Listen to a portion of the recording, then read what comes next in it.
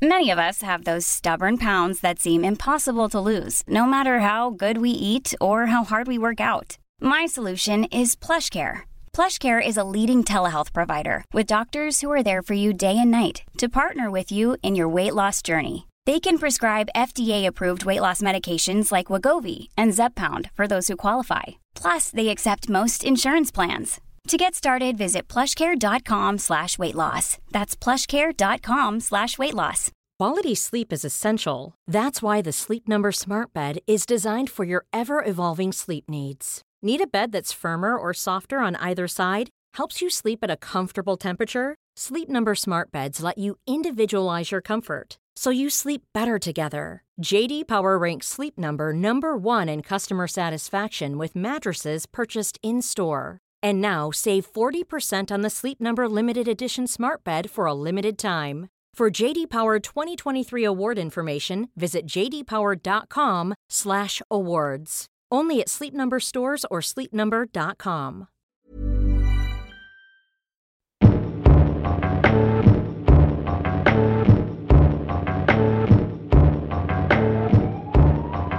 Ja, det var det. Men nu kommer jeg til å dø. Jeg vet det. Jeg har hørt, og dette er bare noe jeg har lest, og det er ikke jeg som sier dette, men det er kreftfarlig. Akkurat det der er kreftfarlig. Vi kan jo bare google det. Fordi jeg bare kjenner, hvis jeg trykker skikkelig hardt her, så gjør det vondt. Og det har det ikke gjort før. Men ikke trykk der da. Ok, den føflekken her har ikke vært der før. Den har jeg ikke vært der før. Kan jeg få låne litt antibac? Er det meg du snakket til? Ja, jeg skal bare vaske hendene. Nå stikker jeg bli så forbanna! Velkommen. Takk. Ja, der var du på. Jeg er glad for å være tilbake. Tilbake til Norge, eller tilbake til studio? Jeg er tilbake i studio. Ja. Ja, fordi, Per, sist episode så berømmer du Ingeborg Senneset for å være så, hva skal man si, høflig, reflektert, saklig i kommentarfelt. Og da er jo mitt spørsmål, hvordan har din uke vært? Jo, den har jo vært helt motsatt av det. Ok, fortell. Jeg kommenterte litt voldsomt en post som var lagt ut til en tidligere justisminister, som jeg synes var ganske generaliserende, og ja, jeg var ikke helt enig i den. Og så skrev jeg et slags motsvar, hvor jeg ikke forholdt meg til de her retningslinjene som Ingeborg oppfordrer publikum til å gjøre. Så den var litt i groveste laget. Jeg tenkte meg ikke noe spesielt særlig om, for det var veldig spontant. Men jeg brukte nok tid til at jeg liksom formulerte den på et språk som jeg synes var morsomt, men det ble alt for grovt, og jeg glemte helt at det var en offentlig side, rett og slett. Så du må gjerne kalle meg en idiot, men det har jeg fått, ja. Det har vel andre tatt seg av? Ja, når man det har det, altså. Nei, hva jeg skal si? Jeg får ikke tatt de ordene tilbake, men de står nå vel der. Eller Facebook slettet jo posten, for den var såpass grov i sitt nordnorske fargerike språk. Og selv om jeg sier at den skulle være morsom, og jeg synes det tider, eller at jeg synes den var morsom selv, så skjønner jeg jo veldig godt at mange ikke stiller seg bak at den nødvendigvis skulle representere det fineste vi har i Nord-Norge. Hverken språk eller framgangsmåte. Ja, og det er jo, altså, Facebook er jo et rart landskap, og når man først beveger seg ut der, så er det jo, jeg tør ikke å bevege meg ut i Facebook. Så sånn sett så skal du ha honnør for å tørre. Ja, men altså, som sagt, det var ikke så gjennomtenkt. Jeg er ikke noe spesielt modig fyr, og det har påført meg selvfølgelig en god del angst. Ja. Men når man, hva det heter, roper i skogen, får man svar, så man reder som ligger man. Det er ingen andre å skylde på enn meg selv, men det skjedde nå. Men jeg kunne heller ikke forvente at det er så mange der ute som vet at jeg synes at det har en viss humoristisk... Nei. Eller at den måten å fortone seg på gøy, og det er jo heller ikke så mange som vet at jeg har jeg blir så forbannet at jeg lagde noen sånne private episoder Og så kan du jo argumentere for at hadde du ikke brukt det ordspråket, så hadde ikke budskapet ditt blitt så... Nei, den hadde nok ikke blitt lagt merke til i et hav av... Nei. Det er veldig for og imot, men det var jo som å stekke handa i et jordvepsebol. Ja. Så... Men... ja. Jeg vet ikke hva jeg skal si. Det er ikke noe mer å si om det. Nei, det ble en stund til du... Jeg har trekket meg helt tilbake som politisk, liksom kommentator. Ok. I uoverskuelig fremtid. Du har et slags lynkarriere da, det skal sies. Det var bratt læringskurve og kort karriere der. Ja. Har du noe annet? Du har tatt ny koronatest, har du ikke? Ja, jeg har vel tatt 3 nå. Ja. Så... alt er fint, og... Alt er fint. Så deilig. Ja, jeg må jo si sånn som venn, så var det, hvis jeg kan få lov å si det, så var det litt tøft å snakke med deg denne uken, fordi jeg vet jo at disse tingene går inn på deg. Du er en følsom fyr. Du, tross ditt harde, vakre, robuste ytre, så har du mye følelser inni der.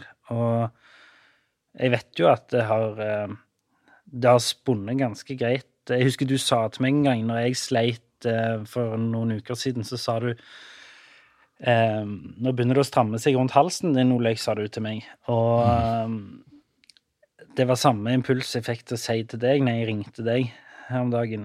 At nå føltes det ut som det strammet seg litt rundt halsen din. Ja, det gjorde det. Ja. Det satt seg skikkelig i brøstet i halsen. Men så er det jo litt sånn yesterday's news is today's trash, og det kommer til å gå over den angsten, det kommer til å gå over den stormen. Ja. Men over til noe mer lystig, og mer forhåpentligvis mer lystig. Hvordan er din uke? Ja, den er ikke så lystig den heller, den er kanskje mer jo, altså... Mer gjennomtenkt? Nei, på ingen som helst måte. Jeg mistet datteren min på 8 måneder ut av senga i går. Det var ikke gøy. Jeg våknet av et dunk som traff gulvet. Hun rullet ut. Jeg ble stresset, vekte kona mi og måtte jo sjekke alt som... Men hun er jo sykepleier, så hun greier å se etter de riktige tegnene da. Og det så ut, og hun var gladere enn ever. Ungen? Ja, hun grein jo litt når hun datt, men etterpå så var hun... Og alt, hun er mobil, og ingen tegn til noe, og sånne ting. Og jeg gikk jo bare rundt med masse angst og dårlig samvittighet for at jeg hadde påført min datter noe... Men mistet du jo? Nei, jeg mistet ikke. Hun lå ved siden av meg i sengen, og så det var liksom jeg som skulle ta morgenen. Jeg fikk med meg at du hadde våknet, og vi skulle stå opp, og så sovnet jeg igjen. For det var så jækla tidlig. Og så våknet jeg av at hun traff gulvet. Ok. Så jeg fikk jo sinnssykt dårlig samvittighet, følte meg som verdens verste far. Og det var jeg vel kanskje også akkurat når jeg sov der. Nei, hvis du hadde vært det, så hadde du kanskje dyttet av ut. Ja. Men hvordan gulv er dere har? Vi har et tregulv. Ja, det er jo bra. Nei, jo. Ikke der dere har marmor? Nei, det har vi ingen steder, Per. Vi har betonggulv visse steder, men nei, og så inviterte jeg min mormor, som også er sykepleier, kamuflerte det som en pannekakefrokost. Og så inviterte jeg henne ned og var sånn, du vil ikke komme på pannekakefrokost, du? Jo, det vil jeg. Hun fra Hammerfest. Jeg trodde aldri du skulle spørre. Ja. Og så kom hun ned, og så fikk jeg henne til liksom, ja, hvordan synes du Robin oppfører seg i dag da? Så jeg fikk 2 sykepleiere til å se på det ganske fort, så det gikk veldig fint, altså. Litt vel glad, spør du meg. Ja, men hun var veldig glad. Nei, og så sånn rent, bortsett fra den angsten jeg fikk med det, så har det gått litt greit. Jeg havnet litt sånn tilbake, fordi jeg er jo av den natur at når ting går veldig bra, så må jeg veie opp med det, sant? Jeg er jo veldig opptatt av balanse, og da må noe gå dårlig. Så det jeg plutselig har begynt med igjen, er jo hypokondrien min. Ja. Har plutselig tatt seg opp, fordi tvangstankene mine har gått ganske greit i det siste. Ja. Og da har jo hypokondrien, sånn så flekker og sånne type ting har jeg begynt å... Og jeg er oppriktig stresset for disse små notisene rundt omkring om at R-tallet stiger verste dag på verdensbasis noensinne, bla, bla, bla, bla. Ja. Jeg er livredd for at vi tar for lett på dette her. Jeg skjønner at Norge er flinke, men vi er ikke så flinke. Og grunnen til at vi er flinke er jo fordi vi har vært jævla harde på det. Og når vi plutselig da... For dette er ikke en vanlig sommer, og jeg kjenner at folk behandler det som, endelig ferdig med det koronastyret, nå er det sommer og sol. Og der tror jeg, altså, jeg ser på Bent Høie og sånn, sier sånn, det er ikke en vanlig sommer, motherfuckers. Og 1 meter har ikke blitt kortere. Nei. Og det har satt seg litt i meg. Ja, jeg synes det er rart at det ikke er flere som overholder de tingene. Folk har lyst til å begynne å ta deg i hendene og sånn. Ja, jeg var jo møtte et gjeng her. Nettopp, jeg skulle levere sønnen min i en bursdag. Ja. Og så ble de ganske overrasket over at jeg tok handa til hjertet og bukka og prøvde alle andre triks i boka for å ikke få... Ja, og så var de sånn, ja, selvfølgelig. Men jeg vet ikke, det må vi vel kanskje holde på med en stund, tror jeg. Ja. Men, ja, for jeg har også nå i de siste dagene faktisk... Hypokondrien? Ja, jeg har det, altså. Den har ligget så langt bak nå, jeg har vært så utrolig fornøyd med det, men jeg tror den kom i sammenheng med angsten, for jeg har en sånn jækla klump i brøstet. Men kan jeg spørre deg? Jeg skal bare si, nei, bare den angsten som jeg egentlig klarer å resonere meg frem til, at den har jeg tenkt flere sånn, det er kreft jeg har fått nå, så det gjør ondt der. Men jeg tror kanskje hvis at jeg bruker hodet, så er det kreft. Hvis jeg ikke har fått kreft i hodet. Hva du skulle si? Nei, det var... Unnskyld at jeg avbrøt. Nei, det var jeg som avbrøt deg. Men nei, det jeg tenkte på var, du svarte jo litt på det nå, men når du får angst, setter det seg fysisk i kroppen din, sånn ligger du ikke for sove, gjør det vondt, men du svarte jo egentlig litt på det. Ja, men det er alle de der klassiske tingene, tror jeg. Svette som en gris, stund jeg får ikke sove, får oppriktig ondt i kroppen, ordentlig ondt. Ja. Men det går bra, våkner man den neste dag, selv om man kanskje ikke trodde at man at man trodde at man skulle enten dø av hjerteinfarkt eller ikke få sove, så våkner man og så føler man seg litt bedre. Ja. Du, vi må snakke litt også om vi skal på ferie sammen neste uke. Ja. Vi skal ta danskebåten. Vi skal gå i dyreparken. Ja, det vet jeg ikke hva det vi holder på med. Men den danskebåten, den er jeg redd for. Ja, det er liksom... det er bøygen. Ja, det er bøygen. Ja. Kom oss av danskebåten, så tenker jeg mission accomplished with the vacations. Ja, det tror jeg også, for det huset vi har leid er jo langt fra folk, holdt jeg på å si, og det er isolert. Og... Ja, det er en bunkers. Ja, men... Lydtett bunkers. Men den ferga... Ja, det gruer jeg meg til. Og jeg tror ikke... Hadde det vært lov å sette i bilen, så hadde vi suttet i. Det er masse folk nå som driver og bestiller 6 overnattinger i Danmark for å komme inn i Danmark og for å så avbestille hotellet sitt. Nei. Jo, det er nå folk liksom... Altså, komfort er så mye viktigere for folk enn smittevern og trygghet. Ja, sånn at de kan være 2 dager. Ja, for eksempel. Eller bare for å komme inn i Danmark, liksom. kjøpe tax-free-kvoter. På en måte. Ja, sånn. Synes jeg helt, altså nå må, altså, ja. Men du, Ja. vi skal videre. Ja. Vi har fått besøk, og det kanskje det besøket jeg har vært,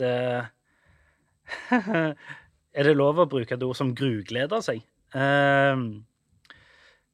Vi har fått besøk av en fyr som Pia Tjelta anbefalte oss. Varmt. Ja, varmt. Hun var i hvert fall veldig fan. Og det er sikkert meg også, om en times tid. Han er psykiater i Forsvaret. Klinisk psykiater heter det sånn på fagspråket. Velkommen, Erik Salvador. Tusen takk. Takk. Har du det bra? Akkurat nå så er jeg nervøs, faktisk. Det er det vi i Forsvaret kaller aktivert. Jeg har litt sånn høy puls og puster litt overfladisk, og jeg har ikke helt tunnelsyn ennå, men jeg kjenner at jeg er liksom varm i toppen og har høy puls. Ja, men du høres i hvert fall veldig aktivert og frisk ut, hvis det er lov å si. Jeg høres, ja, takk skal du ha. Takk. Ja. Takk. Du har jo hørt bitte litt på oss. Hva tenker du om det? Nei, hva jeg tenker om dere, eller hva jeg tenker om programmet deres, eller måten Nei, dere gjør på det? jeg trenger ikke mer om våre lidelser. Ja, hva tenker jeg om det? Det er jo... Jeg må alltid snakke meg selv litt varm, Ole. Det er... Jeg er litt mediasky, om man kan si det. Litt sånn sceneskrekk og mediasky. Det er lov. Så, ja, og det er jo nettopp derfor jeg er her. For jeg tenker at man må jo bare hoppe ut i ting som man er litt redd for. Og så gjøre det, og så blir det jo ofte som regel. Ikke alltid, men som regel så blir det jo helt greit. Du, God gammel eksponeringsterapi. Ja, god gammel eksponeringsterapi. Det er rett og slett det der. Nei, du, jeg tenker at de tingene som dere driver og strir med, det er i aller høyeste grad ganske menneskelige ting. Det er menneskelige ting som har fått lov å ta litt av, tenker jeg. Og så driver dere og prøver å hanke inn dette her på, eller ikke nødvendigvis hanke inn, men dere tar en litt sånn, går litt ut av dere selv og prøver å forstå dette her fra utsiden. Og så gjør dere en ting som jeg har veldig sansen for, som er kanskje den grunnen til at jeg også blir med på dette her. Det er at dere evner å ikke nødvendigvis le av det, men dere evner også å se litt humoren i det som foregår også, og hvor bizarrt det kan bli, og hvor banalt og hvor rart livet er, og hvordan det kan skru seg til. Og så tar dere en litt sånn, ja, litt sånn, ikke ovenifra, men fra utsiden og inn titt på dere selv og på det dere sliter med, og så prøver dere å forstå det i lys av hvordan andre mennesker har det også. Så jeg liker det. Det er et forsøk. Jeg tenker at det dere driver med, er et forsøk på å normalisere det og forstå det, og det er jeg veldig sansen for. Så det er litt derfor jeg er her. Det er den ene grunnen, og den andre er at Pia har sagt at jeg skal gjøre det, så da gjør jeg det. Neida. Jo, men vi har, enten vi vil eller ikke, så ble det den... vi planla ikke før vi skulle starte at nå skal vi prøve å se humoren inn der. Vi skulle heller ikke se alvoret, men prøve å prate mest mulig naturlig og normalt om det som vi har stått og snakket om rundt kjøkkenbordet. Vi har jo kjent hverandre i mange år, og sånn at å få luftet og ventilert og kanskje høre om det er noen som kjenner seg igjen. Ja, jaggu var det ikke det der ute. Noen som har andre ting tilnærmet lik, både i mindre og større grad, som oss da. Så det er jo... Men jeg tenker på den introduksjonen din nå, at du måtte snakke deg litt varm. Først så ble jeg også litt varm, for jeg tenkte, er det ikke hjelp å få her? Ser du på oss som et umulig oppdrag? Ja, sånn ja. Nei, jeg tenker at det er ingen mennesker som ikke kan hjelpes. Det er utgangspunktet mitt egentlig som psykiater. Hvis ikke så blir det jo bare sånn palliativ behandling vi driver med. Så jeg tenker at i hvert fall for de tingene som dere sliter med og strever med, så finnes det veldig, veldig god hjelp å få egentlig. Men så er jeg jo ikke helt sikker på om dere nødvendigvis har gått helt dit enda, hvor, skal jeg si det litt sånn flåste, hvor helbredelsen ligger, altså. Jeg er ikke helt sikker på det. Veldig mye såkalt behandling er jo godt kamuflert som lun koseprat om de tingene man sliter med, altså. Det er det jeg kaller unngåelse. Så nå skal jeg ikke ta alle poengene mine med en gang her, men det er nok kanskje der utfordringen ligger da. Det å invitere folk ut av det trygge, gode rommet hvor man snakker om plagene sine. Men hvis du skulle hatt for jeg går ut fra det der vi sitter nå, du kaller det trygge rommet. Hvis vi skulle gjort dette rommet mer utrygt, les bedre for oss, hva ville vært de enkleste stegene da? Sånn for meg og Per konkret. Ja, altså, nå det jo litt forskjellige ting, det litt forskjellige varianter av dette her menneskelige trygghetssøkingen som dere to driver med, ikke sant? Det har fått 2 forskjellige uttrykksformer. Men i bunn og grunn, kjernen av det ligger jo egentlig dette med å søke kontroll og det å søke trygghet. Og så gjør du det på din litt finurlige måte, Ole, med å lage ting og tang som du holder på med for å skape en sånn indre ro og tenke at det skal hjelpe deg til å få kontroll over de ytre tingene. Mens du, Per, vel kanskje, kan det slå meg som at du jo ute i det rommet og holder på med ting, men så blir det mye grublerier og spørsmål om ditt og datt, og det riktig av meg å gjøre ditt og datt, og gikk jeg for langt nå, og så blir du nærmest litt sånn redd for deg selv og dine egne reaksjoner, ikke stoler på deg selv, og det jo, da blir jo du din egen verste fiende på mange måter.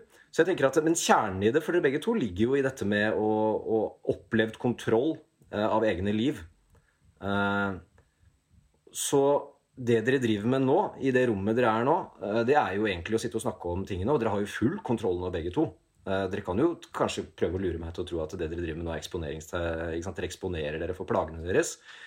Men i virkeligheten så det jo ikke et veldig stort publikum der inne hos dere, ikke sant? Det dere to og i beste fall en til på skjermen, og så snakker dere om ting som dere kan alt om, deres egne plager. Så dere har jo relativt god kontroll nå. Så jeg tror at hvis dere på noe som helst måte, så skal jeg være litt brutal og hard her, og det mener jeg bare med... Det ment som sånn tøff kjærlighet, men skal man få det bedre, så må man ut av komfortzonen sin, ikke sant? Ut av komfortzonen. Absolutt. Det betyr at dere egentlig skulle kanskje tatt med dere en båndopptaker, og så skulle dere gått ut i livene deres, og så skulle dere bare møtt de tingene dere mest redd for av alt. Altså. Og det liksom, akkurat hvordan det skulle skje, det måtte man jo prøve å finne ut. Det ikke noe som helt gitt med en gang. Men jeg tror at dere kan snakke dere gule og blå der inne hvor dere nå, uten noen gang egentlig å virkelig møte det dere redd for. Det tror jeg.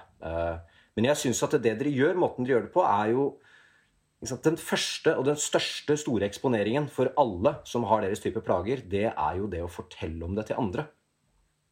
Jeg tør påstå at 2/3 av løsningen ligger der. Det såpass, ja. Ja, jeg tror det. Altså, det jeg ofte ser i terapi jo... Altså, terapi, jeg liker egentlig ikke det uttrykket heller, fordi terapi blir veldig sånn...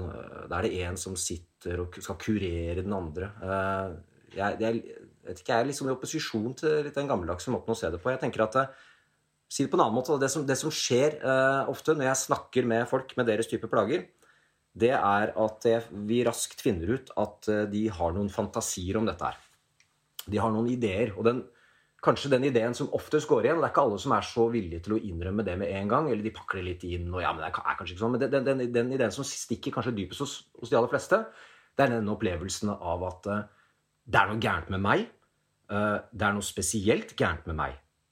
Ja da, jeg vet at det kanskje angst, det kanskje OCD, det kanskje PTSD, det kanskje ditt, det kanskje datt, men det nok litt spesielt med meg. Fordi ingen har jo opplevd akkurat det jeg har opplevd. Og det når man har opplevd denne angsten etter ubehaget, så jo det også såpass kraftige reaksjoner og kraftige følelser, at det vanskelig å forestille seg at noen andre mennesker har det sånn der ute. Altså, fordi at hvordan i all verden kan de gå rundt og smile og le hvis de har opplevd dette. Så det setter seg en sånn idé om at det noe gærent med meg, jeg unik og spesiell. Så det vi utfordrer, det jeg ofte utfordrer med en gang, det den ideen om kanskje du ikke så unik, kanskje dette egentlig ganske vanlig, kanskje du i beste fall spesiell for mora di, og sannsynligvis kanskje ikke det heller. Så det øyeblikket man klarer å kle av seg den ideen om at man veldig spesiell, så skjønner man også kanskje da at så man mer mottagelig da, for at hvis ikke man veldig spesiell, så krever man kanskje heller ikke noe veldig spesiell behandling. Det vel, hvis man ganske lik andre mennesker, så vel kanskje den behandlingen som vil hjelpe meg ganske lik som den som hjelper de andre. Og i det øyeblikket så blir man mer mottagelig for det, tenker jeg. Det det første. Og så... nå må du hjelpe meg, Ole. Nå snakket jeg meg kanskje bort her. Nei, det kjempefint. Jeg ble bare så fascinert av det du sa. For jeg føler meg veldig spesiell. Jeg skal ikke lyge.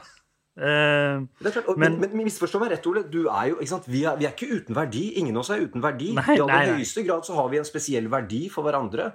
Men nervesystemet ditt spesielt? Hjernen din spesiell? I den grad, altså, har den tatt en avvei fra de andre milliarder av mennesker? Nei, jeg tenker bortsett fra min lynende intelligens, så han jo ikke annerledes enn andres. Men det et veldig godt poeng.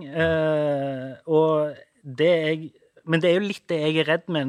Jeg vet ikke hva annet ord du vil bruke enn terapi. Selvhjelp. Nei, jeg vet ikke, altså dette her hele sånn veiledning, coaching liker jeg ikke nødvendigvis heller det uttrykket, for det blir litt sånn, hvordan kan jeg bli bedre til å oppnå mer i de tingene jeg har lyst til å gjøre? Jeg tror ikke det det handler om heller. For min del så liksom, hva målet med behandling? Jeg tenker at det 2 mål med behandling. Det ene må være å gjøre den som blir behandlet helt uavhengig av noen behandler, så fort som mulig. Ja. Ikke sant? Det må være den første målsetningen, og så prøve å gjøre deg selv overflødig som behandler så fort som mulig, og så effektivt som mulig. Og nummer 2 må være å bli enige om hva egentlig den pasientens målsetting, eller den som sliter sin målsetning med behandlingen. Og hvis det å få et godt liv, lykke, glede, smertefrihet, så må man på en måte bli enig med en gang om, eller i hvert fall få informasjon med en gang om at det går ikke. Sorry, livet vil by på motgang og lidelse. Så jeg tenker at jo kjappere man kanskje blir enige om at målet med behandling å leve relativt greit med plagene sine. Og hvis man klarer det, så blir de kanskje ikke så voldsomt store heller. Da man i gang med noe. Du har jo, når jeg hører på deg snakke nå, så har jo du en veldig... Det høres så enkelt ut, og du har en veldig, i mangel av et bedre ord, klinisk inngang til menneskers syke. Vil du si at den bakgrunnen du har hjulpet deg til å gjøre akkurat det? Altså i forhold til Forsvaret, og det Forsvaret som har lært deg denne inngangen, eller det du selv som på en måte født med dette livssynet, holdt jeg på å si? Det var jo et... ganske personlig spørsmål. Da ble jeg litt aktiv. Nei, det går helt fint. Absolutt ikke. Jeg kan ikke sitte her og prate om deres personlige ting uten å være villig til å legge noe av meg selv på bordet, og det gjør jeg alltid. Men jeg også litt forsiktig med å gjøre det som et billig poeng for å skape troverdighet, hvis du skjønner hva jeg mener. Nei, jeg kan prøve å svare på det litt mer spesifikt. Jeg jobber jo i Forsvaret. Jeg har vært i Forsvaret begynner å bli en del år, mange år. Jeg har selv opplevd å ha angst, panikkangst, dødsangst, som du vil kalle det. Og det var vel heller egentlig de personlige opplevelsene i livet mitt med angst som gjorde meg nysgjerrig på det som foregikk. For det var jo, så at jeg hadde lest om det, jeg hadde hørt om det, men det ikke før du opplever det selv at du skjønner hvor kraftige krefter dette her, altså hvor kraftig det Og det var først og fremst det jeg opplevde selv som vekket en nysgjerrighet og en interesse for å prøve å finne ut hvordan i all verden, ikke sant? Hvordan kan man effektivt prøve å jobbe med dette her. Og det skjedde tilfeldigvis da, i den situasjonen jeg var i da akkurat jobbmessig, så hadde jeg muligheten til det, å begynne å lete etter effektive måter å behandle angst på. Og etter å ha lett litt sånn høyt og lavt og rundt forbi, så oppdaget jeg ulike tilnærminger til det. Og så har jeg forsøkt å sette det i system med god hjelp av veldig dyktige kolleger og veiledere og sivile og folk rundt meg, som har resultert i om du vil det, en sånn mer sånn teoretisk retning og et behandlingsopplegg som vi jobber med i dag i Forsvaret. Men svar på spørsmålet det mine egne personlige erfaringer som har gjort meg såpass interessert i angst, frykt og angst, altså angstlidelser og traumer. Og det tror jeg tror at det på mange måter har hjulpet meg til at jeg forstår det fra begge sider. Jeg skjønner. Som gjør det, men jeg tenker ikke at det nødvendig å oppleve disse tingene, men i mitt for min egen del så jeg vil ikke si at jeg glad for å oppleve det, men jeg tenker at det har vært nyttig I forhold til at jeg hadde nok ikke kunnet være så sikker på de tingene jeg holdt på med hvis jeg ikke hadde opplevd det selv.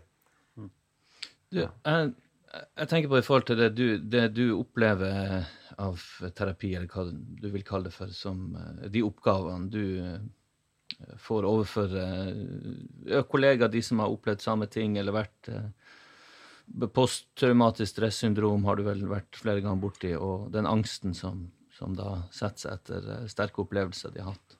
Jeg vet ikke om du har hørt på en episode, jeg fortalte for min egen del om at jeg hadde nesten mistet livet I en slåsskamp en gang. Og det var noe som skjedde med meg. Det var sånn før og etter den I forhold til psyken min. Jeg følte meg udødelig og enormt sterk og kul før det, men etter det så begynte jeg å tenke. Og jeg har også veldig god fantasi, og det på en måte noe som en fellesfaktor for meg og Olek, at vi har veldig god fantasi begge to, sånn at jeg begynte å tenke tanker som jeg aldri hadde tenkt for etter det, altså hva som kunne ha skjedd, hvis det skjedde, og så har det her forplantet seg. Og noen måneder og år etter denne opplevelsen, så gikk jeg en periode jeg kunne ikke sette foran noen på trikken, for å tenke at de kom til å skjære av meg strupen, og jeg kunne ikke gå for nært vinduene nedover gata, for hvis noen tilfeldigvis lukket opp vinduet, så kom den lille stålkarmen til å treffe meg I halsen. Og jeg lagde meg så mange ut av de der at jeg ble veldig redd av det, og fikk dødsangst, og jeg tror jo det den som har videreutviklet seg I mitt, altså for min del, som til å bli en hypokonder-ting, at jeg går og leter etter svulster og hva det måtte være. Men hvordan jeg vet, det trenger vel lenger enn 3/4 time for å gå I noen slags behandling, men hvis du har du et tips eller råd til noen som går og kjenner på den angsten her og nå, hvor det sitter I brøstet, hvor man redd, handler det om å bare tørre å være der? Eller ja. Hva skal man gjøre? Ja, svaret på det siste du spurte om da, handler om å tørre å være der, ja. Jeg tror 2 ting, det du snakker om nå, 2 ting med det. For det første så det det å prøve å forstå hva det som skjer med deg, men å forsøke å gjøre det på en enkel måte. Hva disse tingene du beskriver? Hva dette et uttrykk for? Og så, det neste jo da, og hvordan kan jeg leve med dette, eller på hvilken måte kan jeg konfrontere dette for å leve med det? Når du sitter og forteller det du gjør nå, så har jeg sitter og biter meg I leppa, for jeg har jo lyst til å hoppe inn flere ganger og si, ja, ok, men vet du hva det for noe? Vet du hva det et uttrykk for? Så jeg må, ja du må bare hoppe inn. Ja, jeg tenker, la oss begynne helt på begynnelsen for å snakke om dette med angst. Altså, jeg tenker at vi må avgrense litt oppdraget her nå. Skal jeg komme med konkrete råd til hvordan du, Per, og du, Ole, kan få bedre liv, bli bedre I stand til å leve med de plagene dere har, og da at de også hjelper dere å finne noen konkrete råd som gjør at de plagene vil ta mindre plass, hemme dere mindre, dere får bedre funksjon, dere får mindre ubehag, og derved får bedre livskvalitet, og til slutt plutselig kanskje ikke har en diagnose lenger. Eller skal vi snakke generelt om angst, frykt, og hvordan man forholder seg til det? Jeg synes at vi skal gjøre det siste du sa, fordi dette trenger ikke å være en gratistime til meg og Per. Dette mer en samtale om konseptet angst, tror jeg. Så jeg synes vi skal gjøre det siste du sa. Ja, så la oss gjøre det. Og det jeg enig I også, ikke sant? For at jeg tenker at det som mangler litt her, jeg vet ikke om det mangler, men jeg vet ikke heller, altså jeg har ikke hørt på alle dere har snakket med, men det jeg lurer på om kanskje mangler en sånn grunnleggende forståelse av hva angst for noe. Okay. Og jeg begynner, ikke sant, som jeg sa I sted, jeg begynner jo alltid, jeg vil ikke kalle det terapi, for jeg hater uttrykket, men la oss kalle det behandling da, for det jo behandling, ikke sant? Yep. Jeg begynner jo all behandling med først å etablere hva som der av sånne ideer og magiske tanker, ikke sant? Om det å være unik, og det å være ødelagt, og det ikke kunne repareres, ikke sant? Og det sitter jo spesielt der hos folk som har opplevd veldig traumatiske ting, sånn som du beskriver, Per. At man har opplevd noe hvor det veldig tydelig før og etter dette, og så har man fått masse plager etterpå, ikke sant? Og da bruker jeg litt tid på å snakke om det, om ja, hva er det for noe med deg? Det noe spesielt med deg, eller det kanskje ikke noe spesielt med deg, eller kanskje, ikke sant? Dette mer sånn som mennesker reagerer? Ja, i mitt tilfelle så det bare mora mi som ser at jeg spesiell, som en apropos. Ja. Du helt sikker på det? Nei, ja, hun har uttrykt det ganske klart. Ja, og det gjør vi jo, ikke sant? Og det jo det liksom flåste sagt av meg, dette med mødre også, men det ikke alle som unike for foreldrene sine heller, men det betyr ikke at man ikke kan ha et godt liv allikevel, tenker jeg. Men la oss, ikke sant? Og det neste jeg utfordrer folk på, det jo akkurat det dere har gjort her, det jo å fortelle alle dere kjenner, og ikke kjenner så godt, at dere har angst, at man har angst, og på den måten få en kvittering tilbake. Hva tenker alle de andre om dette? For det jo ofte det som også bygger seg opp hos folk, denne fantasien om hva vil alle de andre synes om meg, hvis de får høre at jeg har angst. Hvis dere minner meg på det etterpå, skal jeg komme tilbake. Det faktisk et viktig poeng med det, hvorfor vi så redde for det. For det helt forferdelig for mennesker, å gå rundt og lure på hva de andre synes. Og det også veldig evolusjonsmessig nyttig å gå rundt og tenke på det. Så jeg skal si litt om hvorfor det tar så mye plass hos de aller fleste mennesker. Ikke bare dere gutter, men hos de aller fleste mennesker. Så da inviterer jeg folk til å fortelle det til alle de kjenner, og da det nesten uten sidestykke. Så kommer de tilbake og sier, jøye meg, det gikk jo så bra. Jeg satt på jobben og fortalte det i lunsjen, og det var jo søren meg 3 stykker som kom bort til meg etterpå og fortalte at de også har angst, og så var det 2 stykker som stod nede i gulvet, men jeg så at de holdt på å begynne å grine. Og så fikk jeg jo bare masse ros etterpå, og så var det til og med noen som sa at ja, jeg har sett det, men det gjør ingenting. Og da har man tatt livet av den frykten, da. Det man kanskje var mest redd for av alt. Ikke sant? Hva vil alle de andre synes? Så da kan man begynne å jobbe med det i mye større ro.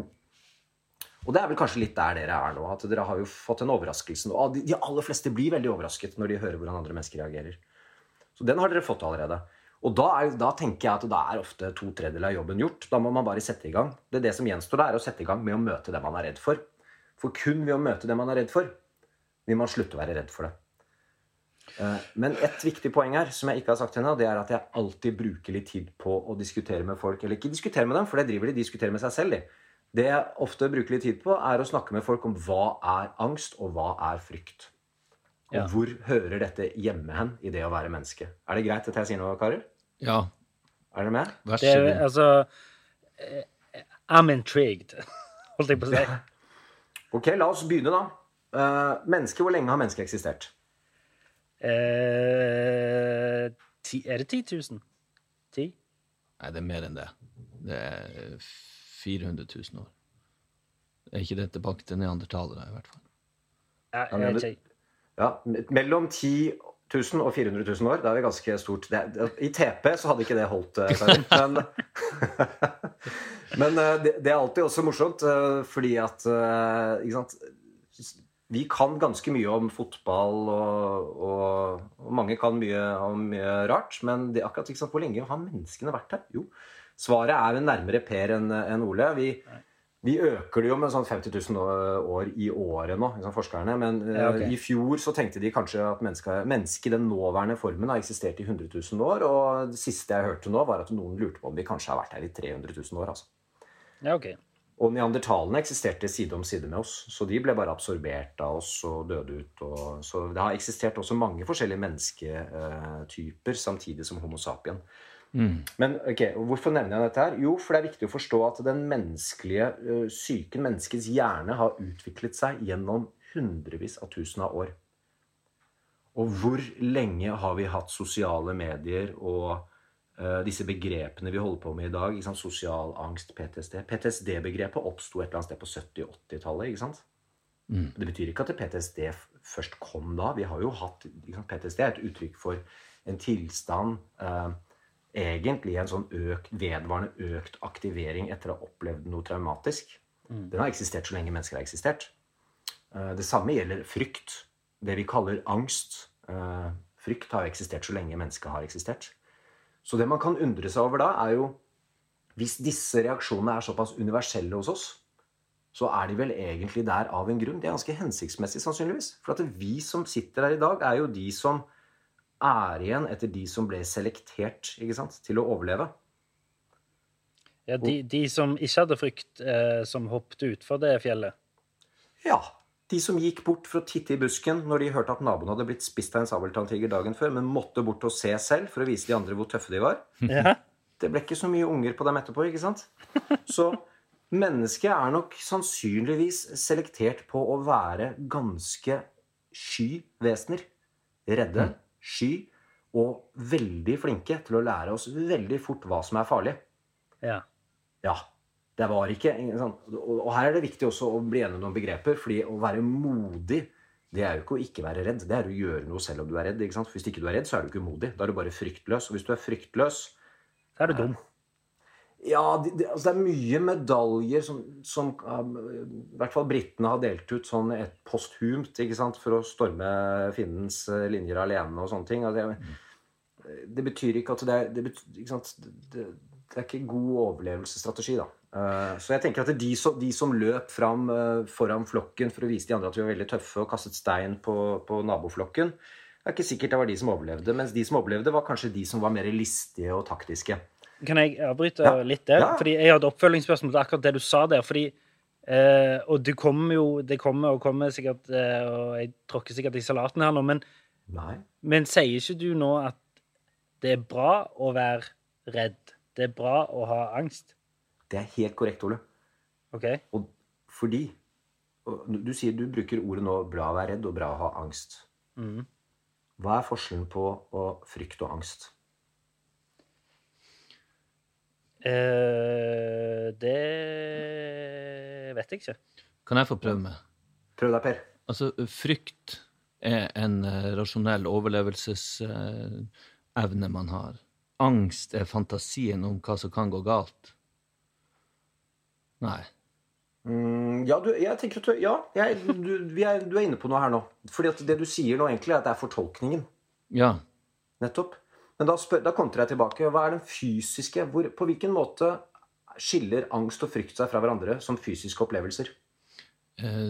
Angsten mindre fysisk, men den ligger på en måte og lurer. Som sagt, det en tanke for min del, i hvert fall, om hva som kan gå galt. Og det en spenning, det en usikkerhet i den. Frykten mer konkret. Sånn som jeg tolker begrepet da, at frykt noe som setter i gang de store skjelvingene og får deg til å måtte finne ut om du en handlingens mann eller ikke.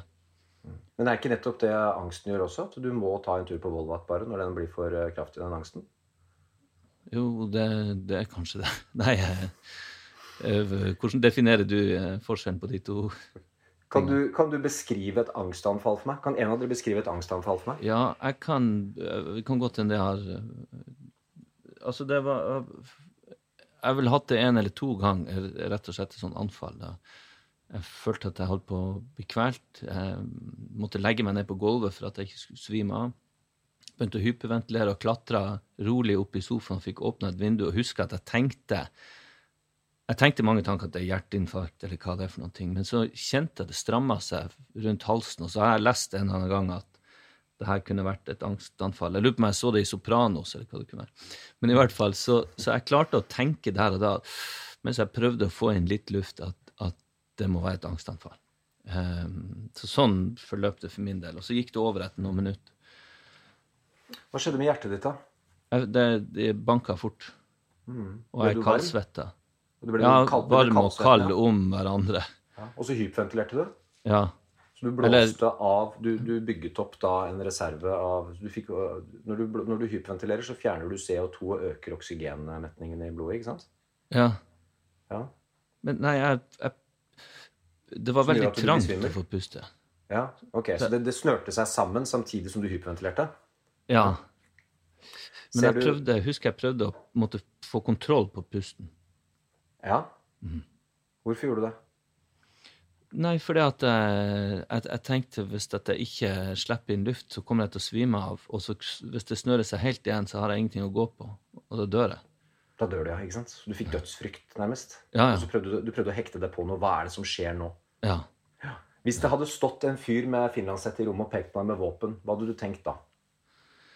Nei, da hadde jeg vet jo ikke hva jeg hadde jo. Jeg har jo vært i et par, ikke akkurat sånne situasjoner, men jeg er nysgjerrig på hva som hadde skjedd med meg. Jeg vet ikke om jeg hadde handlet, eller om jeg hadde... Er det ikke det? Det er det jo ingen som vet før de har prøvd det. Det er helt riktig. Det er det eneste, altså den eneste måten egentlig å kunne spå noe om hvordan man vil reagere på en situasjon, det er hvordan man har reagert før, og så er det i hvilken grad man har trent på automatisk reagere i situasjonen. Men ikke sant, det å si at jeg hadde hoppet i strupen på han, eller det vet man ikke. Men poenget mitt ved å spørre om det er, hvis det hadde stått en mann med finlandshette og våpen og pekt på deg i det rommet, eller har kommet en løve inn i rommet, så hadde du vel sannsynligvis tenkt at det som skjedde med deg var en fryktreaksjon. Ja, som gjorde deg i stand til å handle, ikke sant? Du hyperventilerer for å øke oksygen, så at du kan enten løpe eller slåss. Du kaldsvetter så at du skal bli våt på huden, så det blir vanskeligere å holde tak i deg. Hjertet hamrer fortere for å sende blod rundt i muskulaturen din, sånn at du skal kunne slåss. Eller løpe. De aller fleste av oss er vi er jo ikke veldig farlige vesener. Vi har ikke lange negler og eller lange klør og svære tenner. Så vi er jo egentlig, men det vi har er veldig lange bein, så vi er egentlig skrudd sammen for å løpe, altså. Det er kun når vi er trengt opp i et hjørne at man egentlig kan forvente å skulle slåss så veldig mye. Kanskje man langer ut et slag, og så løper man. Men, og det er jo ikke feighet, fordi det er jo overlevelse. Og da løper man jo gjerne fra alle som er rundt en også. Altså for nye venner og ny familie kan man alltid få, men hvis man er død, så er man død. Så det er litt sånn, men sånn helt urinstinktmessig så er det å stikke, altså. Så vi må ikke drive og legge noen sånne etiske verdier i dette her. Poenget mitt er at det du opplevde, angst, det var et angstanfall, men det er jo fysiologisk helt forbannet likt frykt. Det er fortolkningen din som gjør at det er to forskjellige ting. Når du sitter i sofaen hjemme, og du opplever dette her, da leter du jo etter en eller annen forklaring, og når den ikke er utenfor deg i form av en eller annen truende ting utenfor deg, så kommer den jo gjerne innenfra, der det kanskje hjerte eller et eller annet, ikke sant? Så det er ingen fysisk forskjell på angst og frykt. Okay. Det er en helt lik fysisk reaksjon, men det er omstendighetene rundt og din fortolkning av det som resulterer i om du da kaller dette for et angstanfall eller frykt. Ok? Vi alle sammen er selektert på det at vi nummer 1 kan bli redde og reagere ganske hurtig på fare. Det er det ene. Så vi evner å veldig fort bli redde. Dere har sikkert stått og støvsugd og noen kommet opp bakfra og tatt på dere eller noe sånt noen gang, ikke sant? Da kjenner dere hvor raskt den reaksjonen går. Samtidig så er vi veldig gode på en ting til, og med sånn moderne sosialantropologisk, eller hva heter det for en seleksjons... jeg vet ikke, de har så mye titler, disse folkene som driver med dette, men seleksjons... bioantropologer, som forsker på menneskets opprinnelse og så videre, de hevder jo nå at den ene store fordelen mennesker hadde i forhold til de andre apetypene, det var jo vår unike evne til å assosiere og trekke slutninger og danne nettverk av forståelse. Så det at, ikke sant, hvis du hører at naboen har blitt spist i det han gikk forbi en busk der borte, så er det ikke bare det at du dropper å gå forbi busken. Da får du en fysisk reaksjon på det, som forhindrer deg. Ikke sant? Du blir redd, så du går ikke bort dit forbi den busken. Men du slutter jo kanskje jaggu å gå forbi busker i det hele tatt, ikke sant? Og så forteller du dette til alle de andre, og så blir jo til slutt hele gjengen blir jo redd for å gå forbi busker. Og så legger man jo veiene sine rundt dette her. Men dette er jo sikret overlevelsen vår. Evnen vår til nummer 1, assosiere da ganske fritt hva som kan være farlig, unngå alt det som kan være farlig, og samtidig også spre den kunnskapen til hverandre. Nærmest spre frykten i gruppa. Men, ja, Ole? Da lurer jeg på, for oss, det kan være at jeg hopper over et par stadier her, men for oss som har for mye av dette, som meg og Per, eller i hvert fall undertegnede, så har jo jeg har lyst til å ha mindre frykt, jeg har lyst til å ha mindre angst, jeg har lyst til å være mindre bekymret. Det er jo liksom det jeg etterstreber med både det meg og Per holder på med her, men også i hverdagen min. Og nå kommer jo jeg aldri til å gå forbi en busk igjen. Skjønner du? Altså, ja, men sant, fordi det vi snakker om nå sorry, det kan være at jeg hopper nå, altså, men jeg er bare nysgjerrig på hvordan det å vite at frykt fair is good, hvordan det skal på en måte få deg til å bli mer rasjonell I frykten. Det vel det jeg etterstreber. Hvordan får du en rasjonell frykt hvis du har en overdreven frykt eller angst? Jeg tror, og det kommer jeg til, fordi... Ok, unnskyld. Nei, det går helt fint da. Jeg skjønner jo veldig godt, ikke sant? For det er jo, hvor vil du med dette? Ja, ok, jeg skjønner det. Det normalt å ha frykt. Nei, det var ikke en sånn. Men ikke sant? Men la oss ta det til, ok, hvordan I all verden kan det bli for mye av det? For det jo det handler om, ikke sant? Men jeg tror at for å forstå, for å kunne forstå sin egen angst, så må man først forstå at den evolusjonsmessig, veldig hensiktsmessig. Ja. Du her nettopp fordi at du har dette her. Og det at det at dere veldig flinke til å assosiere og koble ting på det var farlig, så da kan jo også det være farlig, og det være farlig, og det farlig. Det som du, Per, beskrev som, du sa jo det at både Ole og jeg har veldig god fantasi. Ja, det kontrer jeg med at de aller fleste mennesker som lever I dag har god fantasi, og det nettopp derfor det så mange av oss. Vi har veldig god fantasi. Vi klarer ikke bare å fantasere oss til månen og til Mars, men vi klarer også å fantasere store systemer rundt oss for hvem som gjør hva, og hvem som ikke gjør det, og hva som farlig, og hva som ikke farlig. Men dette med å identifisere fare, det så helt sånn fullstendig grunnleggende for mennesker, at det gjør vi helt på automatikk. Hvis vi ikke tenker oss om, så skjer det helt automatisk. Og så endrer vi adferden vår etter det. For at det hjelper ikke bare å assosiere og tenke på det som farlig, men du må også agere på det. Det hjelper ikke å tenke at det jo jaggu farlig å gå den veien der, for der det jo mammuter. Men jeg gjør det likevel. Nei, du skal både identifisere at det kan være farlig, og du skal droppe å gjøre det. Og så skal du assosiere etter at ikke sant, mammuter liker å oppholde seg på de områder som dette, og da det vel nærliggende å tenke at de også vil like å oppholde seg der og der og der, og plutselig før du vet ordet av det, så har du styrt adferden ganske mye ut ifra frykt. Frykt det som styrer adferden vår. Okay? Ja. Hypotesen min at de aller fleste mennesker styrt av å forsøke å unngå den ubehagelige følelse som frykt gir. For det det neste poenget mitt. Vi kan godt snakke om frykt, og vi kan snakke om angst, men la oss bare snakke om angst, frykt liksom om hverandre, men forstå at jeg mener akkurat det samme. Ja. Vi kan godt snakke om det, men når alt kommer til alt, så det jo måten vi reagerer på frykten og angsten vår, som det som skaper problemer her. Ok? Dere enige? Ja. Ja, for hvis du bare overser den og driter I det, unnskyld, men hvis du bare dropper det, ikke bryr deg om det, ja, da tar du ikke så stor plass etter hvert da. Men hvis du begynner å agere på den, og følge den, da vet jo dere I hvert fall hvor det fører henne. Fordi, ok, og greia med frykt og angst at det så kraftig ubehagelige reaksjoner og opplevelser, at det gjør vi ganske mye for å unngå. Hvis du spør mennesker I verden hva de mest redd for av alt, og det har de gjort, de har spurt masse mennesker I verden, I hele verden, rundt omkring I verden, hva de mest redd for alt, vet du hva de svarer for noe? På som kommer på topp, 2 ting som kommer på topp. Og når jeg sier de kommer på topp, de 2 tingene, de deler førsteplass, fordi I noen deler av verden så den ene på førsteplass, og andre deler den andre. Hva tror du de 2 tingene Døden og frykten for å stå framfor en folkemasse. Du har gjort leksa di, du, Per. Hei. Det sant? Det de 2? Det helt korrekt.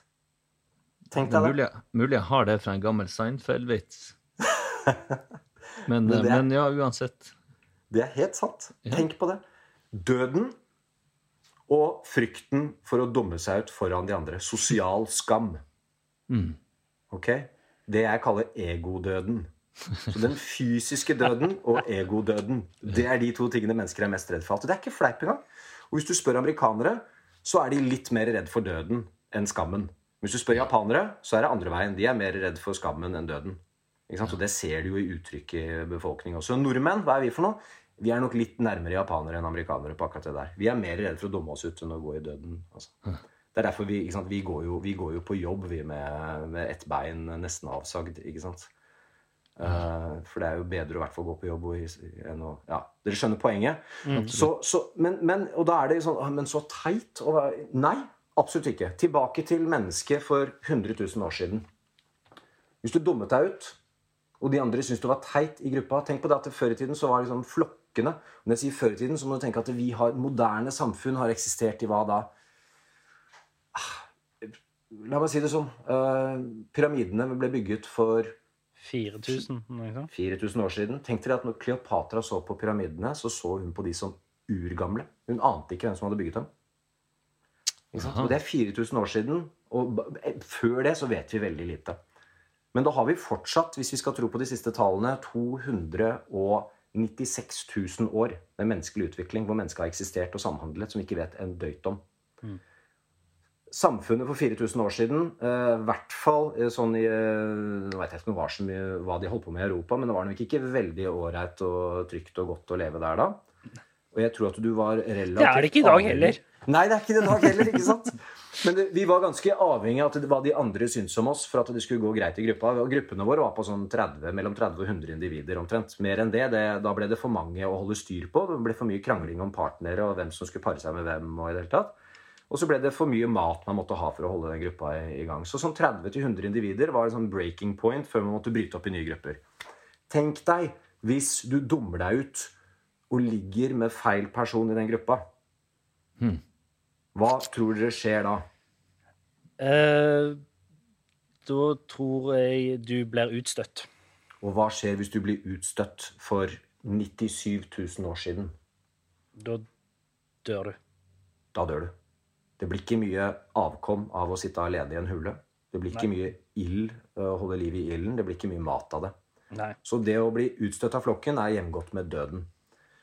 Så 290 pluss 1000 år med utvikling kicker inn det øyeblikket du får en unfriending eller en unlike eller for lite likes på Facebook. Nei, jeg kødder ikke, gutter. Det akkurat det som skjer. Nei. Det akkurat det som skjer. Det viktig å forstå at den reaksjonen man får på den jobbkonflikten, den 300 000 år med evolusjon som kobler inn. Og det panikkanfallet du får, det helt reelt. Det kroppen din, hjernen din, dine forfedres hjerne som forteller deg at nå dør du hvis de andre dytter deg ut. Den har ikke fått med seg at du kan melde deg inn I en ny gruppe. Eller ta på deg maske og dra til Berlin. Eller finne på et eller annet rart. Du finner alltid noen andre du kan leke med. Men det bare de siste par hundre årene du kan holde på den måten. Hey, I'm Ryan Reynolds. Recently, I asked Mint Mobile's legal team if big wireless companies are allowed to raise prices due to inflation. They said yes. And then when I asked if raising prices technically violates those onerous two-year contracts, they said, what the f*** are you talking about, you insane Hollywood ass So to recap, we're cutting the price of Mint Unlimited from $30 a month to just $15 a month. Give it a try at mintmobile.com/switch. $45 up front for 3 months plus taxes and fees. Promo rate for new customers for limited time. Unlimited more than 40 gigabytes per month. Slows full terms at mintmobile.com. If you're struggling to lose weight, you've probably heard about weight loss medications like Wegovy or Zepbound, and you might be wondering if they're right for you. Meet PlushCare, a leading telehealth provider with doctors who are there for you day and night to partner with you in your weight loss journey. If you qualify, they can safely prescribe you medication from the comfort of your own home. To get started, visit plushcare.com/weightloss. That's plushcare.com/weightloss. plushcare.com/weightloss. Quality sleep is essential. That's why the Sleep Number Smart Bed is designed for your ever-evolving sleep needs. Need a bed that's firmer or softer on either side?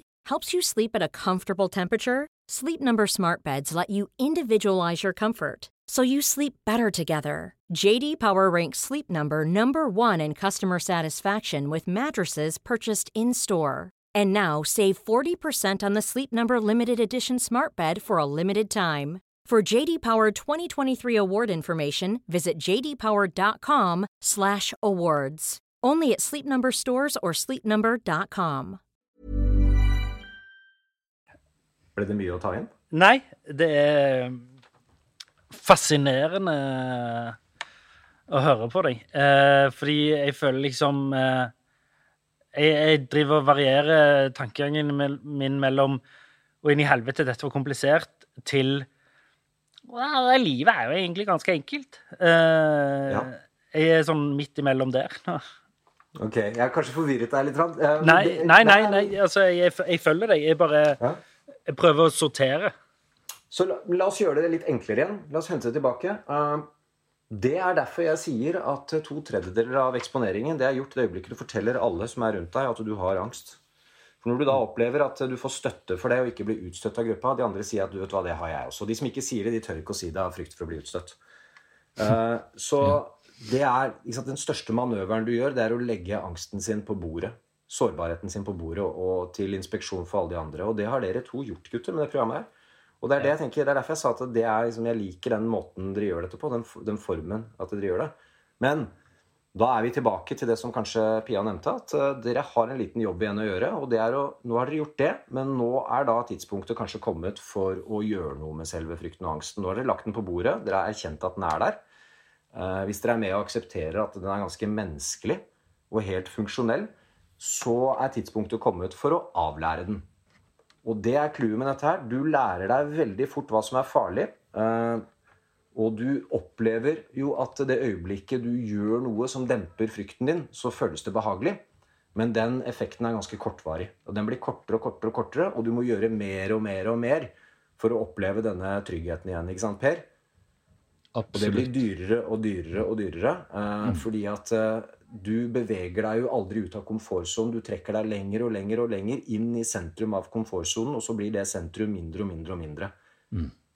Så det dere gjør å reagere. Dere agerer jo på frykten deres og ubehaget ved å unngå.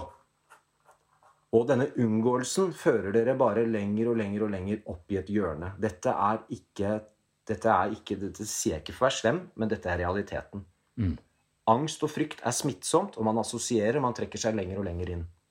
Så hele hemmeligheten å komme ut av det, det rett og slett å gjøre det motsatt av det dere har gjort så langt. Okay. Det akkurat motsatt av det som har ført dere inn i det. Og hva det for noe? Nei, gå ut og slåss igjen. Ja, kanskje det. Nei, kanskje ikke gå ut og slå noen helt blindt, men kanskje dra ut og utfordre de fantasiene man har. Ikke sant? Jeg synes den frykten, for nå begynner vi å snakke om frykten for hva som kan skje hvis jeg utfordrer de fryktene mine. Følger du meg på det? Ja, angst for angst. Angst for angsten. Konsekvensene det jeg sliter med. Konsekvensene for store til at jeg føler at hvis jeg gjør dette, så offrer jeg meg selv eller familie eller sånne ting. Jeg snakker jo mye om at jeg føler at familien min kommer til å lide hvis jeg gjør det og det, sånn tvangen min. Og da, den angsten jeg plutselig befinner meg i, hvis jeg gjør det motsatt av det jeg har lyst til, så handler den angsten om at jeg har offret min sønn, for eksempel. Skjønner du hva det magiske? Jeg skjønner det, men ikke sant?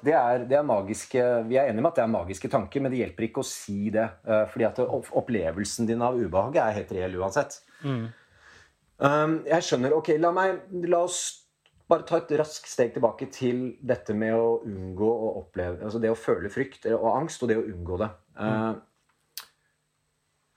Det du inne på nå jo et av kjernepunktene som gjør at man unngår. Det jo nummer 1 at det veldig ubehagelig å gå dit, og det lettere å oppleves som lettende når man trekker seg ut av det, for da går frykten og angsten og ubehaget ned igjen.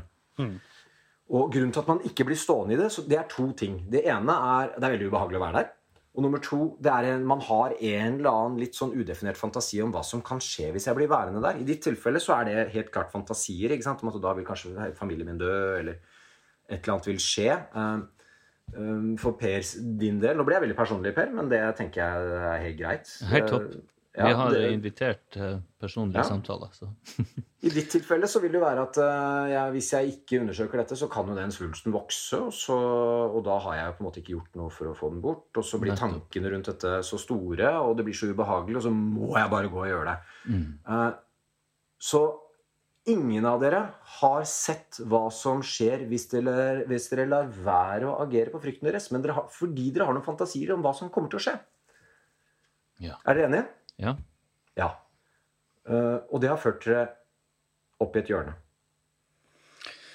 Dere med på det?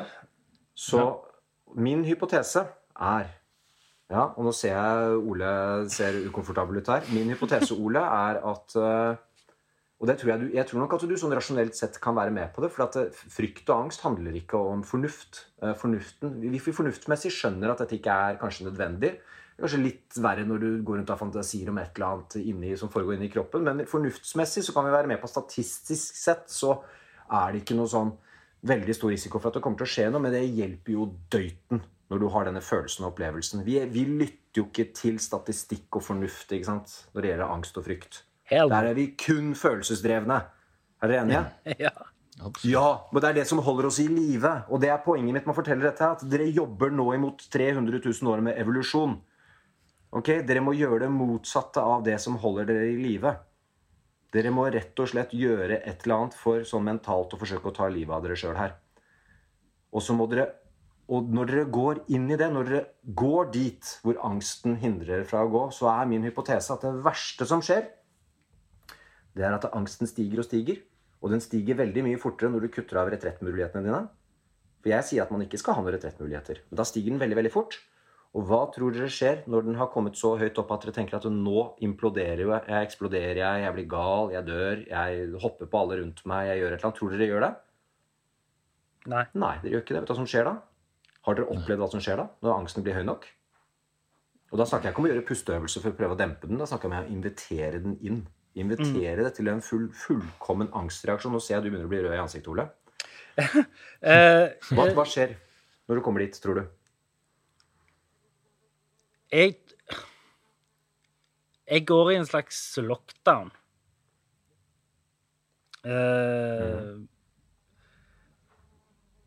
Det en slags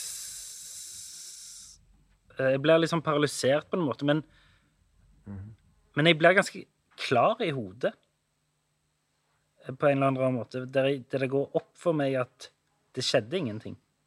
Helt riktig. Det slipper bare. Hvis du pisker denne frykten din nok, og utfordrer deg selv nok, så kommer du til et punkt hvor du rett og slett bare slutter å være redd. Og da får du en ganske markant opplevelse at frykten faller. Og da du i gang med å avlære deg. Det har skjedd kanskje 2 ganger i mitt liv. Men jeg har vært der.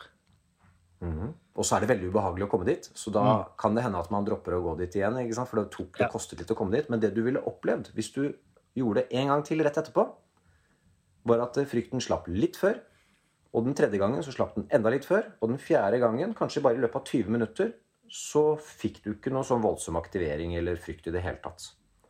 Og da hemmeligheten å bare fortsette å gjøre det.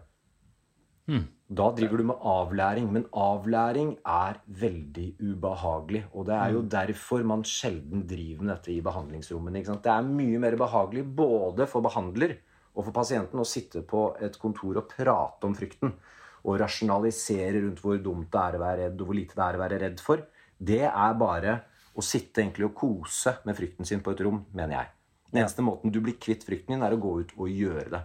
Vi kan sitte og snakke om fallskjermhopping til vi blir grønne og gule og blå, men du kommer jo aldri til å bli vant til å hoppe i fallskjerm uten å hoppe i fallskjerm. Du enig i det? Ja. Ikke sant? Så det å gå ut og gjøre det, men det har vi hørt mange ganger. Mange av oss har hørt til meg, ja, men du må bare ut og gjøre det. Men hemmeligheten med å gjøre det på en måte som gjør at du får effekt, det ikke bare å gå ut og gjøre det, og her det en del behandling som her fella da. Her liksom den fastlegefella, når fastlegen sier til deg, du kommer på fastlegens kontor, og så sier du, ja, du vet hva, jeg kommer meg ikke i butikken. Jeg har angst, tror jeg. Det plager meg så mye. Fantasien spinner av gårde. Jeg kommer meg ikke ut i butikken lenger. Ja, men da må du bare gå i butikken, sier fastlegen. Hva det du opplever når du går i butikken da? Jo, du gruer deg til å gå i butikken. Og når du endelig kommer deg ut og kommer ned i butikken, så det dritubehagelig. Du har det helt pyton, helt til du kommer ut av butikken og kanskje hjem i leiligheten igjen. Og det eneste som egentlig hjalp, det var bare å bli ferdig med det og komme seg hjem i leiligheten din. Hva har du lært i hjernen din da? At det var skummelt, men du overlevde. Du har lært hjernen din at det var ubehagelig å gå i butikken, og det som var deilig var å komme seg hjem igjen. Hvor mye lettere blir det å gå i butikken dagen etter? Vanskeligere. Helt riktig. Og dette gjør du kanskje i 1 eller 2 uker før du går tilbake til fastlegen og sier, vet du hva, jeg har prøvd eksponering, det blir ikke bedre, det blir bare verre, og da sier fastlegen kanskje, ja, men da skal du få noe angstdempende da. Ja. Og da, ikke sant, og da vi i gang. Og det jo ikke å bli kvitt plagene, det å kamuflere dem, dekke over dem, skaffe seg helt nye plager. Så ekte eksponering, det foregår på følgende måte. det at du da skal gå i butikken uten noen sikringstiltak, og så skal du stå i butikken helt til du blir helt komfortabel med å være i butikken.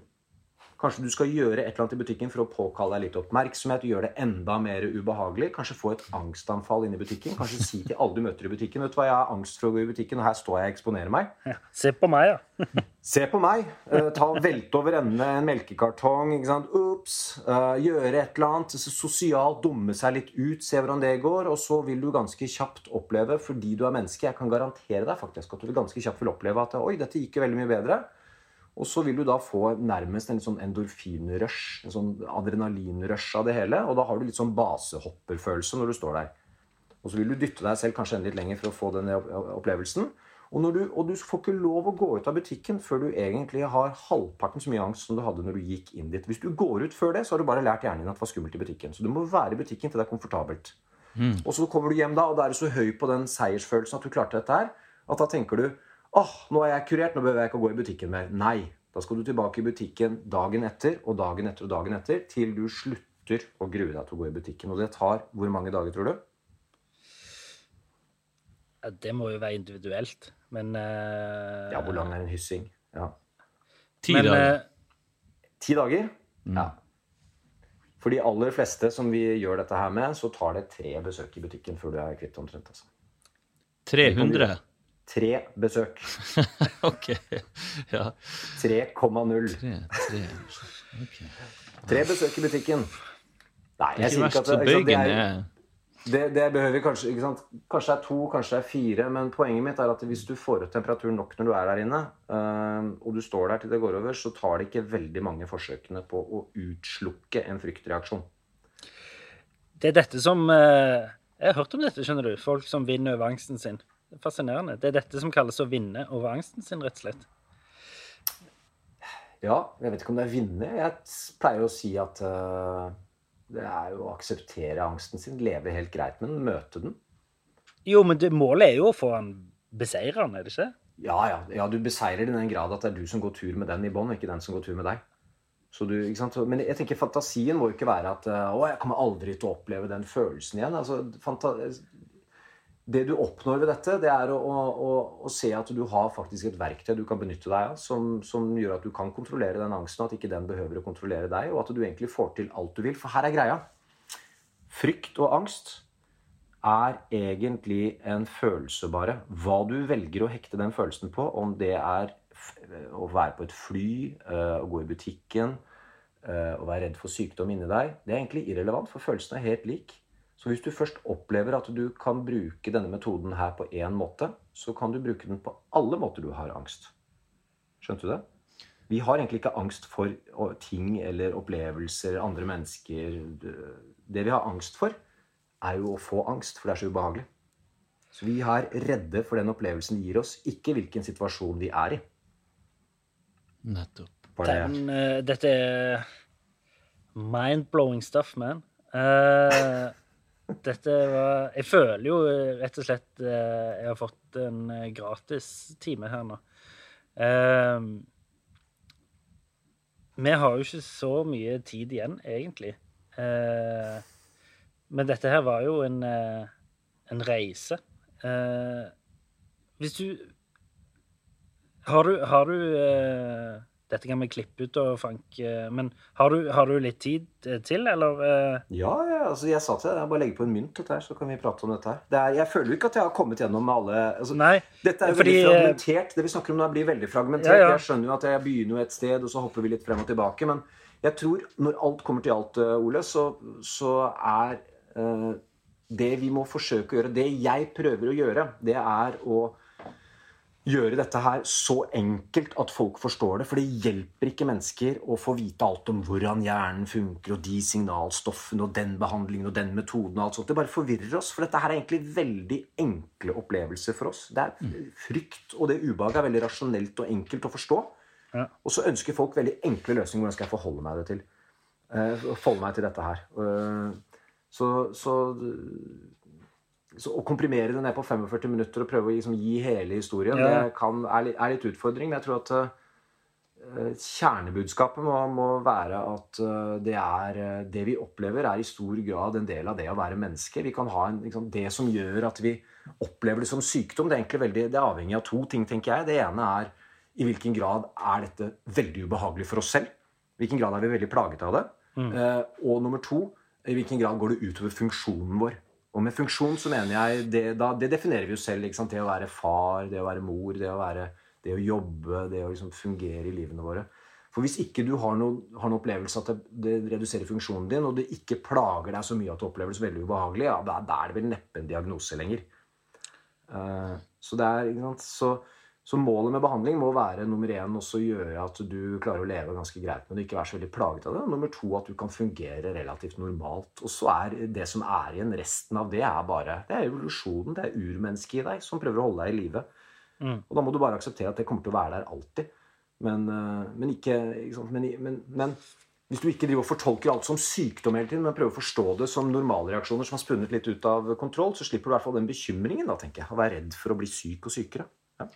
Men du som, vi var innom det, altså posttraumatisk stressyndrom og sånne ting. Hvis du skal gå inn og snakke noe om det, så det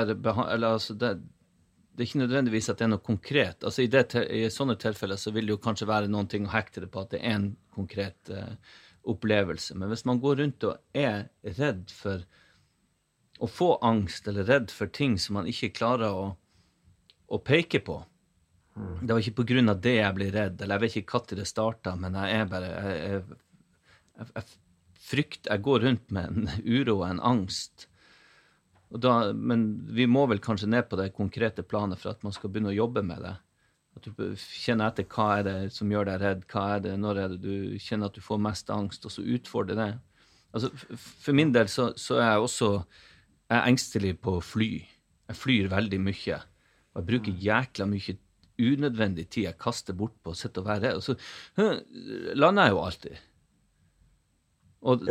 Og så tenker jeg liksom, faen, at jeg ikke heller bare nøyt den sinnssyke tingen det egentlig å sette I en stol opp I skyene og fly I 1000 kilometer I timen for en fantastisk ting det I stedet for å sitte og være redd. Og jeg blir så forbannet på meg selv etterpå for at jeg kastet bort så mye magisk tid som det egentlig da, og det å fly på det, og da og jeg eksponerer jo meg for det hele tiden, men jeg tenker liksom, nå har jeg gjort det så mange ganger at til slutt så må det jo gå galt. Ja, da jo spørsmålet mitt tilbake til deg, altså I hvilken grad har du virkelig eksponert deg, for da har du ikke sant, du må jo få opp temperaturen ordentlig for at det skal bli, for at du skal klare å få den opplevelsen at du faktisk koser deg og slapper av. Du må utslukke. Jeg pleier å bruke en analogi med en gassflaske. Altså det vi ofte driver med jo å slippe, ikke sant? Det å gå rundt og være sånn lavgradig redd hele tiden som å slippe litt gass ut av flasken hele tiden. Ikke sant? Det litt sånn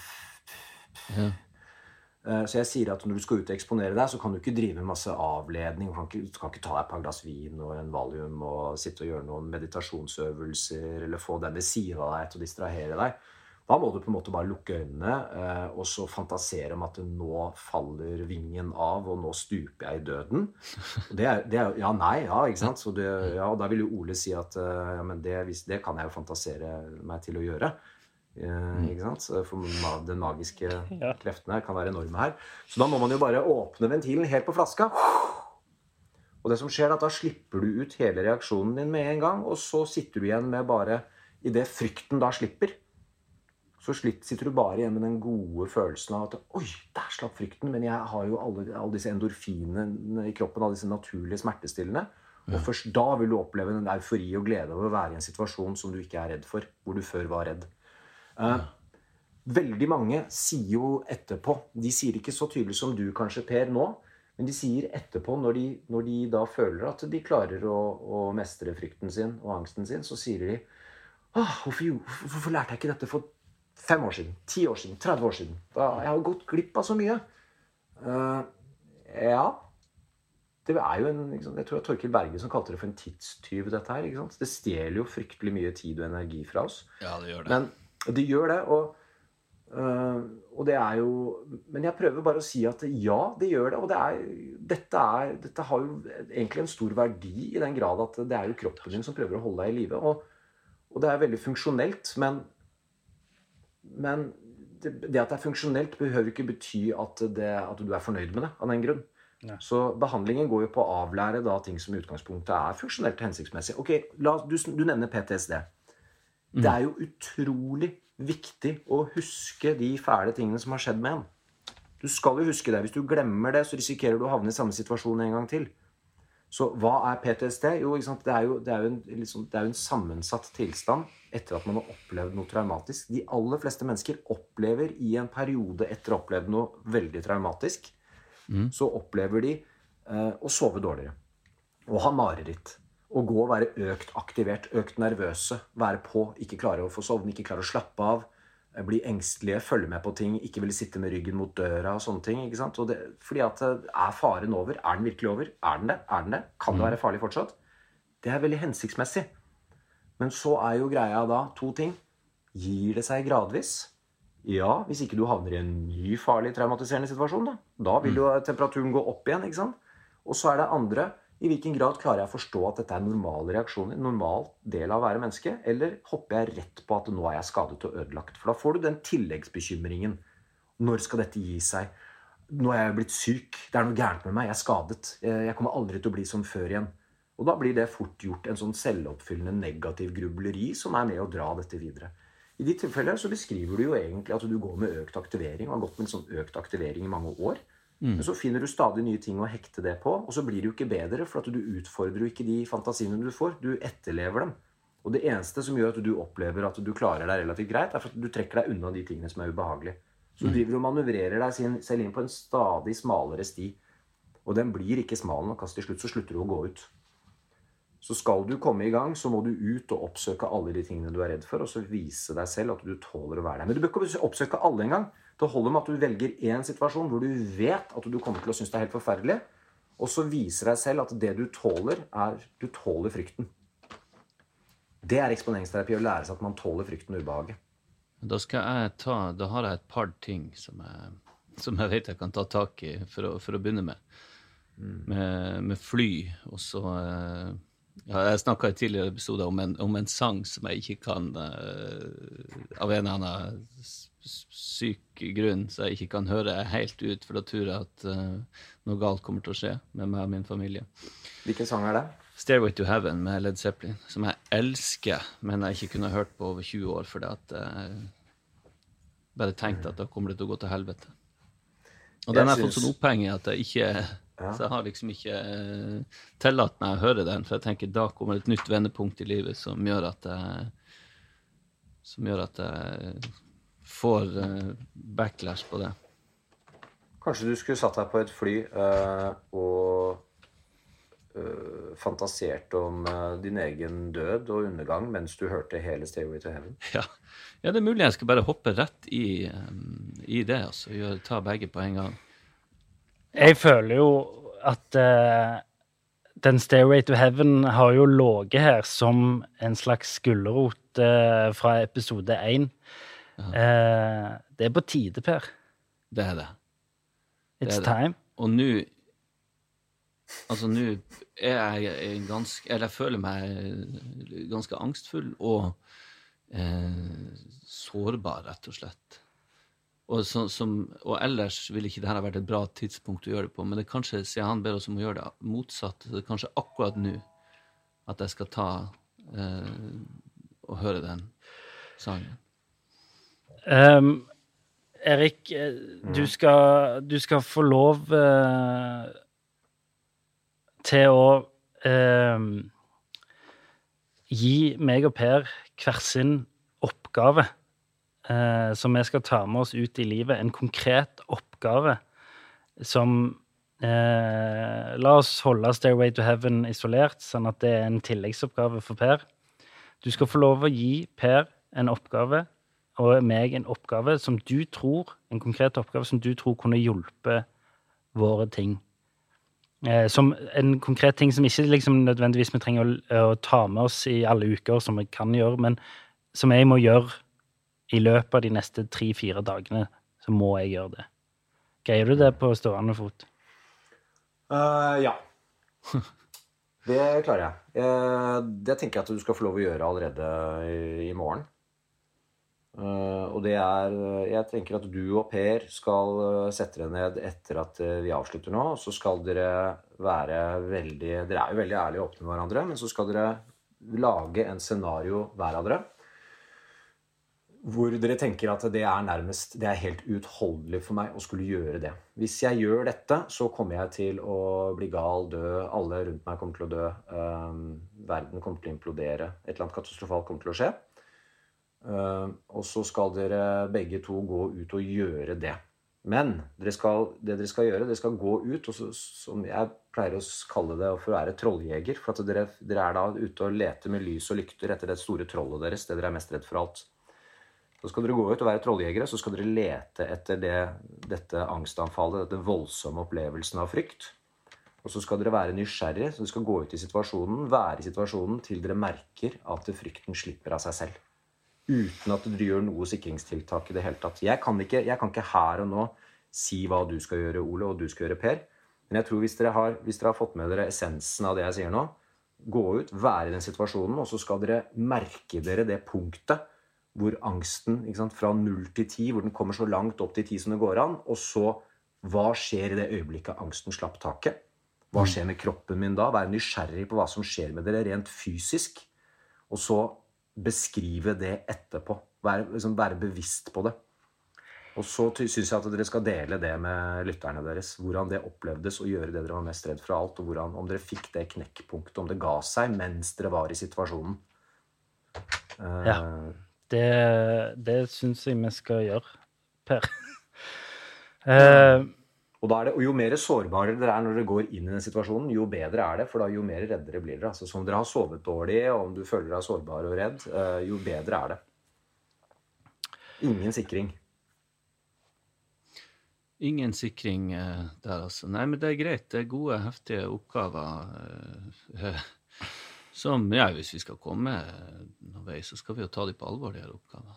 Og jeg sitter bare og grugleder meg faktisk til å høre den sangen i sin helhet. Det er en av verdens vakreste gitarsoloer i seg.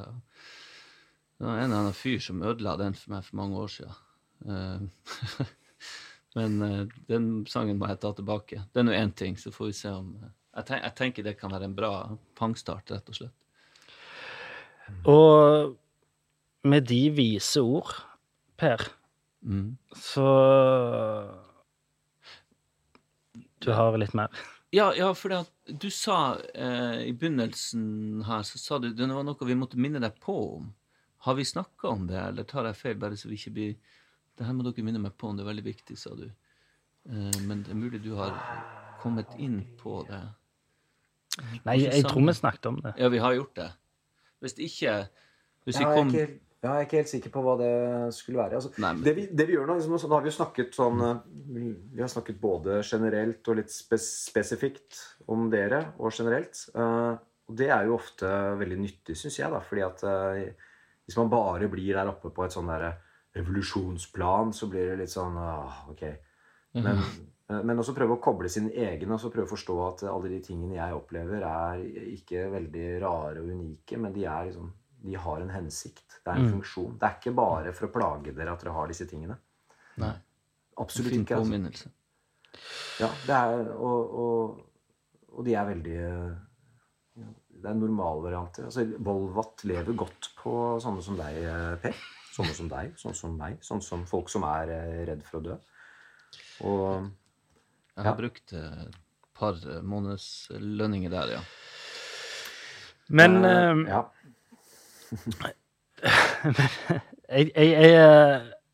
jeg vil gjerne på vegne av meg og Per bare takke deg. Tusen hjertelig takk for at du ville snakke med oss. Jeg kan jo takke selv også. Tusen hjertelig takk.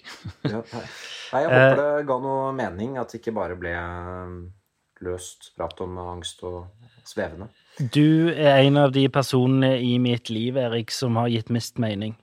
Og jeg møtte deg for en time siden. Og til neste gang, hør på Stairway to Heaven, den nydelige sangen. Gå ut, lek med angsten, Fordi før du vet ordet av det, så forsvinner den. Bank i bordet. Nei, kanskje vi ikke skulle banke i bordet i dag. Det kan være først. Ja. Vi driter i å banke i bordet i dag. For det Ingen bank i jo bordet. egentlig ikke. Ingen bank i bordet. Ha det bra.